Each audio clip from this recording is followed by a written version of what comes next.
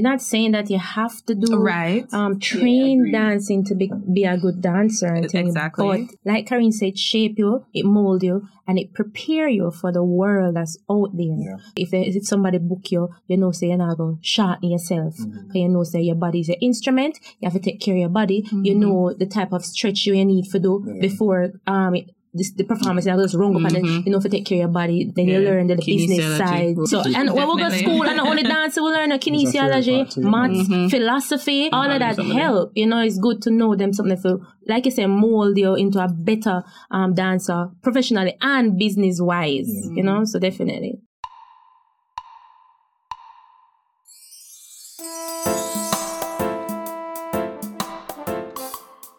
Hi everyone, my name is Tally and you are listening to A Dancer's Voice. Is dance a viable career in Jamaica? Part of the Voices of Jamaica podcast series, made possible by the Alpha School of Music with support from the Public Affairs Office from the U.S. Embassy, Kingston. Today I have with me a group of diverse individuals operating in various fields, and they'll be sharing their experiences about their careers as dancers in Jamaica and how they navigate through the ups and downs of their journey. We have Kimika Miller, aka Kimika Versatile. She's a dancer, teacher, choreographer, entrepreneur, owner of Versatile Studios, located at 26 Lady Musgrave, Downer Avenue, and Kimika V Boutique. Kimika was also recently featured in a Netflix docuseries entitled Move, which showcases dancers shaping the art of movement around the world. We also have Karine Walton, lecturer at the Edna Manley College of the Visual and Performing Arts, production manager at The Lab, entrepreneur, owner of Dance Fire, based at 25 West Street downtown at Fire Studio. Stephen Cornwall, dance fitness extraordinaire, and dancehall Wasi, dancehall dancer extraordinaire. Hi guys, and again, thanks for being here and welcome to the podcast. Hi, thanks for having us. Thanks for having us. Hey. So let's jump right in. Stephen, I want to ask you, what were your expectations for your career path while you were studying? And after graduation, what was your first job? My expectations were definitely to get myself into a contemporary company overseas. During the course of my studies, that kind of shifted a little bit. I really wanted to do contemporary, but it was weird because when you look at the companies overseas and you look at what they wanted and what the teachers were demanding of you, you kind of felt scared because you're like, my leg is not going so high. I mean, I started late as a male dancer anyway. And some of these dancers, they had years and years of ballet training. And you're just coming, so you're like, you're already behind. You're not doing the turns. Your leg is not up as high. You don't have a great point as, you know, what is recommended or what's the standard point. So you kind of like, you want to rethink your decision. So what I did now, I kind of shifted my dance choices into more fitness, into more commercial stuff. So I started doing a lot of dancehall stuff, a lot of Afro beats. I was getting into a lot of corporate Jamaica, doing functions, doing classes and stuff. So that's where I shifted. Don't remember my first job, but I knew it was somewhere dancing at a function, at some corporate events. And I mean, I was getting paid for this. So, you know, I wanted to do this more because I was like, whoa, I'm dancing and I'm getting paid for it. So why wouldn't I not want to do this? That's it. Anybody else want to chime in, or he basically covered for everybody? Yeah, he covered for everyone. Yeah, but graduating from a professional school, the expectation is that you have to be a part of a big company overseas. Yeah, everybody was focused on that. But I was a person, I'm very cultural, I'm very rooted, and I like my Jamaican culture. I love dancehall, I love traditional folk, anything to do with black diaspora, you know, black movement. Right. So I didn't feel like I fit in. I saw a lot of prejudice when it came on to modern contemporary, because maybe if you weren't a certain color or a certain body type, they didn't really focus so much on you. So I felt very like disregarded in that way. So I was like, what can I do with dance that still makes me feel good and make me can express myself based on who I am? So the modern contemporary, the ballet is good foundation for everything that you want to do. But I started to gear myself more to Jamaican culture. So leaving Edna Manley, I went straight into dancehall. And a lot of our people look down on dancehall. So my aim was to show dancehall on a level where it's more appreciated, where it can be professional, you know, that sort of thing. And then my first work was working in the hotel. Okay. Yeah. Karine? Well, for me, similar to what Stephen and Kimiko said, and listen to them now, it's kind of like, oh, I never know you guys felt that way because that was more for me. But in terms of like my body type and my leg don't pass 95 degrees. So, but I studied for a performance and choreography degree. So I wanted to be a performer. Choreography not so much, but the performance part, belly big, leg not go too high. I don't really know where I can go with that in Jamaica professionally, and overseas maybe not so much. But while I was studying, I started teaching adult dance and children as well. And I kind of fell in love with that. So I went down that path. I was still performing, still choreographing, but I was also teaching like studio dance. So I did that. And then my first job was teaching at St. Andrew High, their dance troupe. So, yeah. Okay. That's very interesting to know that you all find joy in teaching, even after studying for dance and choreography degrees, or even, you know, being contemporary dance studios. So, Dancehall Wasi. I know your experiences might be a little bit different, but I really want to touch on what you saw for yourself as a career as a dancehall dancer, you know, strictly dancehall dancer. And also, what was your first job? What was that like? Well, I didn't go to school for dancing. Right. But when I started dancing, I was doing African, like hardcore African. Oh, okay. Yeah. And cultural dances. I started work from I was in high school, 9th grade. Wow. Yes. I was working for a group in Westmoreland. Okay. And my second job, I went to Grand Palladium. So that's where I paid all my 6 C's and all of that. So thank God for that. Thank God indeed. Yes. As for now, I'm a teacher, dancehall creator, steps, yes. And I really enjoy teaching international. Hopefully one day I'm going on tour, get to do everything I want to do. So happy. It's so interesting that you all are teachers in your own right. Moving on, I know that you guys talked about a little bit of insecurity and, you know, stigmas. And I really want to touch on that in terms of the insecurities that you feel. What would you say were your top 2, and how did those insecurities play on your mindset for your success now? So we can start off with Kimiko. All right, my top 2 insecurities. I would say my legs.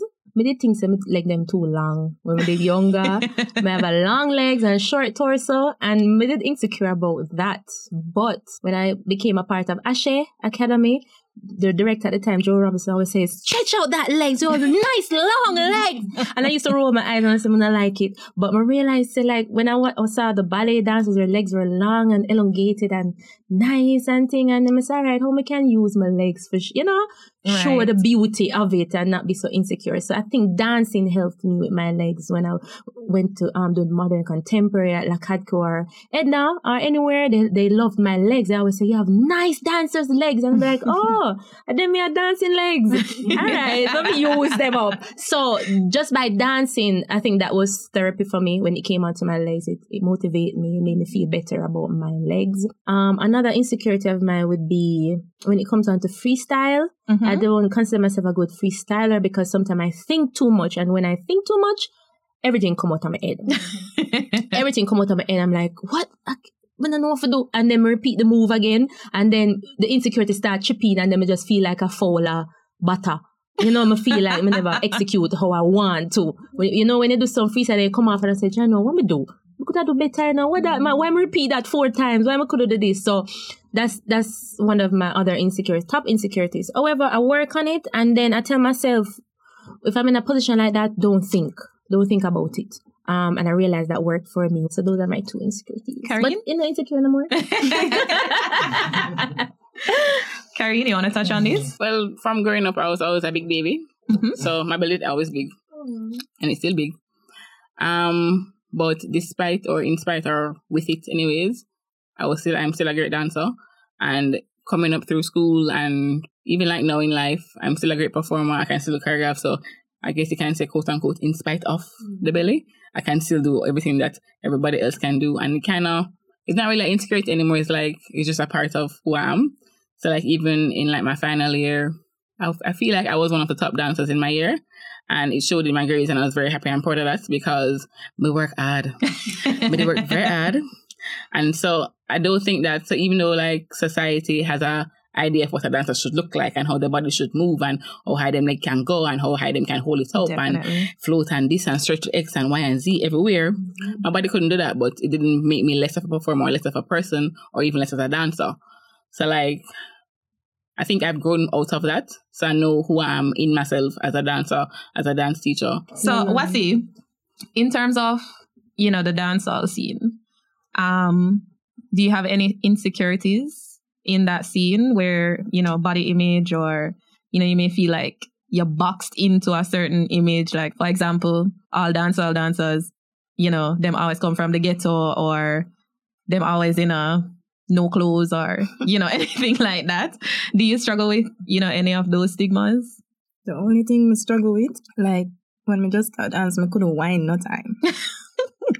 The only thing I didn't know if I do be a male steps, couldn't whine. Mm-hmm. So when I come town and they say all them females I'm a whine and everything and them do them thing and thing, me now try. But me knowing I myself say, it not gonna come out good.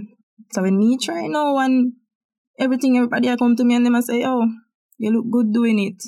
So right there, so now me just say, all right, I can start practice and make it work. I do it. I know I'm comfortable. Nobody can tell me so I can't whine. Yeah. Nobody. So Stephen, as you know, the male in the room, saved you for last. Any insecurities as a male dancer and dancehall Afrobeats, you know? Yeah, I mean, going back to my earlier days of dancing, and I mean, I was a part of an institution where I was training and stuff. I was one of the shorter guys, smaller with body weight, and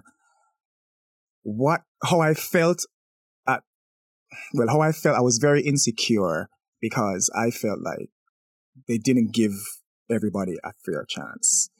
So, they all, you know, any place they always have their star student and they always have this person that they favoritism and that, but they never gave other person a chance. And no matter how much you wanted to, I mean, you make a mistake, yeah, you're here to learn.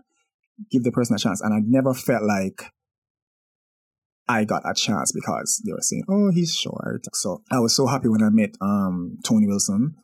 He's the artist director of the company Dance Theatre. Amazing person. And he kind of helped me with some of those insecurities. I mean, my confidence level grew so much when I met that man. He taught me everything that I know. I mean, I went to NML and they taught me the basics, but he really showed me how to become a dancer, right? To perform, to really step out of my comfort zone, he basically gave me a chance to do what he knew I could do.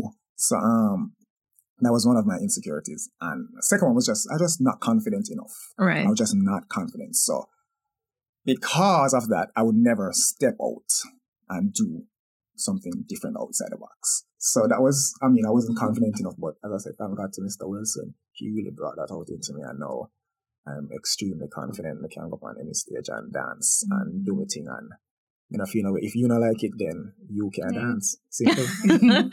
It's funny how stories overlap and intertwine. Yeah. Right. Like when I started teaching dancehall dance, I said, all right, if I go teach dancehall, I mean, if you go in on street and see what's going on, no, I don't feel like you can't teach dancehall dance and don't go to pass to them and know what's actually happening. You have to be. It's like you can't just you can't just go and teach contemporary if you don't go. Exactly, right. same thing. Yeah, you have to be. Right. But then you can, till 2022, soon to be, you cannot be teaching Willie Bounce and sitting on the plane same way. That is true. Exactly. But to tell the truth, no matter how me go dance, I'm still shy in the space because that's how the space is. It's very it's intimidating. It's intimidating. So it's not even just your insecurities; it's the space itself. That is true. That is true. Facts. Mm-hmm. So, do you guys think that, you know, the training that you had made you a better dancer operating in your various fields, or do you feel like you could have done it without that training? I don't think I could have done it without the training. Yeah, definitely. I think our training and our experiences shape who we are today, and it affects it. Mm-hmm. So, like, I don't think if I never go school for this or so, I would not be where I am today. Because it shaped who I am. So going through the motions of learning choreography and knowing this and having a performance here, that shaped me to know, okay, when I'm going, or a company approach me to say, okay, I want you to perform here, what type of floor is there, how much money am I get paid, how much Right. the cost to rent the studio, all them some of that. I learned that there through experiences and through the lessons taught. So I feel like everything has shaped who I am today. Yeah, definitely. You're not saying that you have to do Right. train agreed. dancing to be a good dancer and thing, Exactly. but like Karine said, shape you, it mold you, and it prepare you for the world that's out there. Yeah. So like Karine said, if somebody book you, you know, say you're not going to shorten yourself. Mm-hmm. You know, say your body is your instrument. You have to take care of your body. You know the type of stretch you need to do before the performance, and I just rung up and then, you know, if you take care of your body, then you learn the business Kinesiology. side. So, and when we go to Definitely. school, and not only dance, we learn kinesiology, maths, philosophy, all of that help. You know, it's good to know them something to, like you say, mold you into a better dancer, professionally and business-wise, you know, so definitely. So I just want to touch on, you know, any advice you'd give to young people seeking careers in dance. What advice would you give someone who may want to go and get training, or even just someone who maybe can't afford it, but they want to, you know, be like a Kimiko or a Wasi, where, you know, they can be able to get gigs? The advice? Wow, in Jamaica? I mean, I would say there is a career in dance, but you just have to be wise about it, and you have to be direct in what you want. So make sure you have a plan and say, this is what I want to do, this is what I want to do in 5 years. Because most of us, because even when I started, I had a plan, but it wasn't a plan. You know what I mean? So make sure you're intentional with your plans, and make sure you know exactly what you want, and list the stuff that you want. Ask questions. I mean, go to shows, go in the streets, know what it is like. Be realistic with your goals to make sure that, okay, in 2 weeks I want to do this, in 5 years I want to do this. So keep yourself accountable. Right. But there is a career path in dance. You just have to be wise about it and know where to look for. Yeah, Definitely. man, that's true. Stephen, to touch on that, especially for the dancer, people look down on dancer in our culture. So my aim was to prove to them that, not even just to prove, just to show that dancer can be appreciated and it can be commercialized in a way where everybody can enjoy it. So I thought I took on that role for myself in showing that by using my professionalism, right? So it's good to network with people. Definitely. If I go to Ministry of Culture or something Or to education. yes, and they want a performance, they say, okay, we have to do a performance that's appropriate for the setting. If you go to a dance, I know you know it's all right. That next setting. So it's good to analyze, network with different people, learn from everyone. You're always learning. It's a learning process. Don't make your ego get the best of you. You think, oh, I dance, I can do this. I don't even know this and thing. No, you're always learning. Learn as much as you can as you get older. Take on some challenges, some gigs that incorporate dancing in it, so the people can get to know you and see your talent. You know, enter competitions. Dancing Dynamite, what's the other competition? Any competition out there, you have to just try to put yourself out there so people can see it. You have to fight for your goals. It's not just going to come to you. You have to fight for everything. So yeah, just go out there and try to get it. Don't lay back and think that it will come to you. That's my biggest teachings I've learned, to go out there and put yourself out there. Don't hold back. True. Yeah, for real. Yeah. Well, If you know your craft and be professional. everything. Everything. And also, I think you have to present yourself in a way that people know that you're serious. Right. Especially if you're going out in the corporate world, or if you're booking a job. Just because you're a dancer, you can't blah, blah, blah. Especially if you're going for a job or whatever. Make yourself look presentable so people can take it serious. You have to be business, or you have to understand that this is your bread and butter. This is your life. All right. Well, thank you guys. We're coming up to the end of our talk, and I would just like you all to drop your Instagram handles so we know where we can find you. So, Stephen? Stevs 2015 at STEVZ 2015. Awesome. I also can find me at Vibance JA. Awesome. That's quick. Karine? I'm at Karine.Walton on Instagram, at Renistar as well as my personal page, and at Dancefire. For studio bookings, at Fire Studio JM. Awesome. Wasi? So you can find me on Instagram, dancerwasi_official. My business page, I do makeup also. So Dalkan Boutique.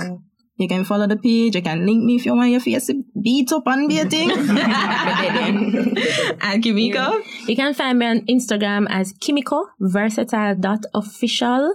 You don't know, on YouTube, you can type in Kimiko Versatile. You can also find me at Kimiko.v_beauty. That is my boutique page.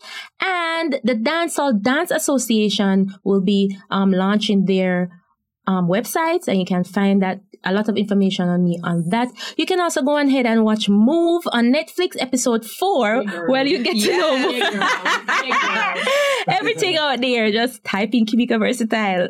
Awesome.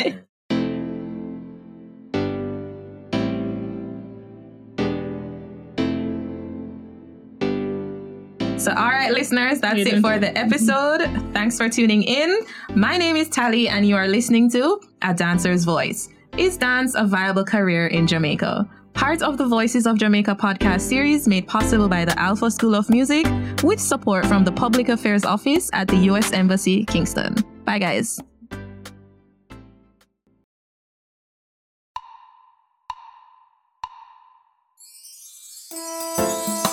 For more information about the Voices of Jamaica and the stories they tell, please visit the Alpha School of Music website, alphamusicja.com, and click on the Voices of Jamaica link.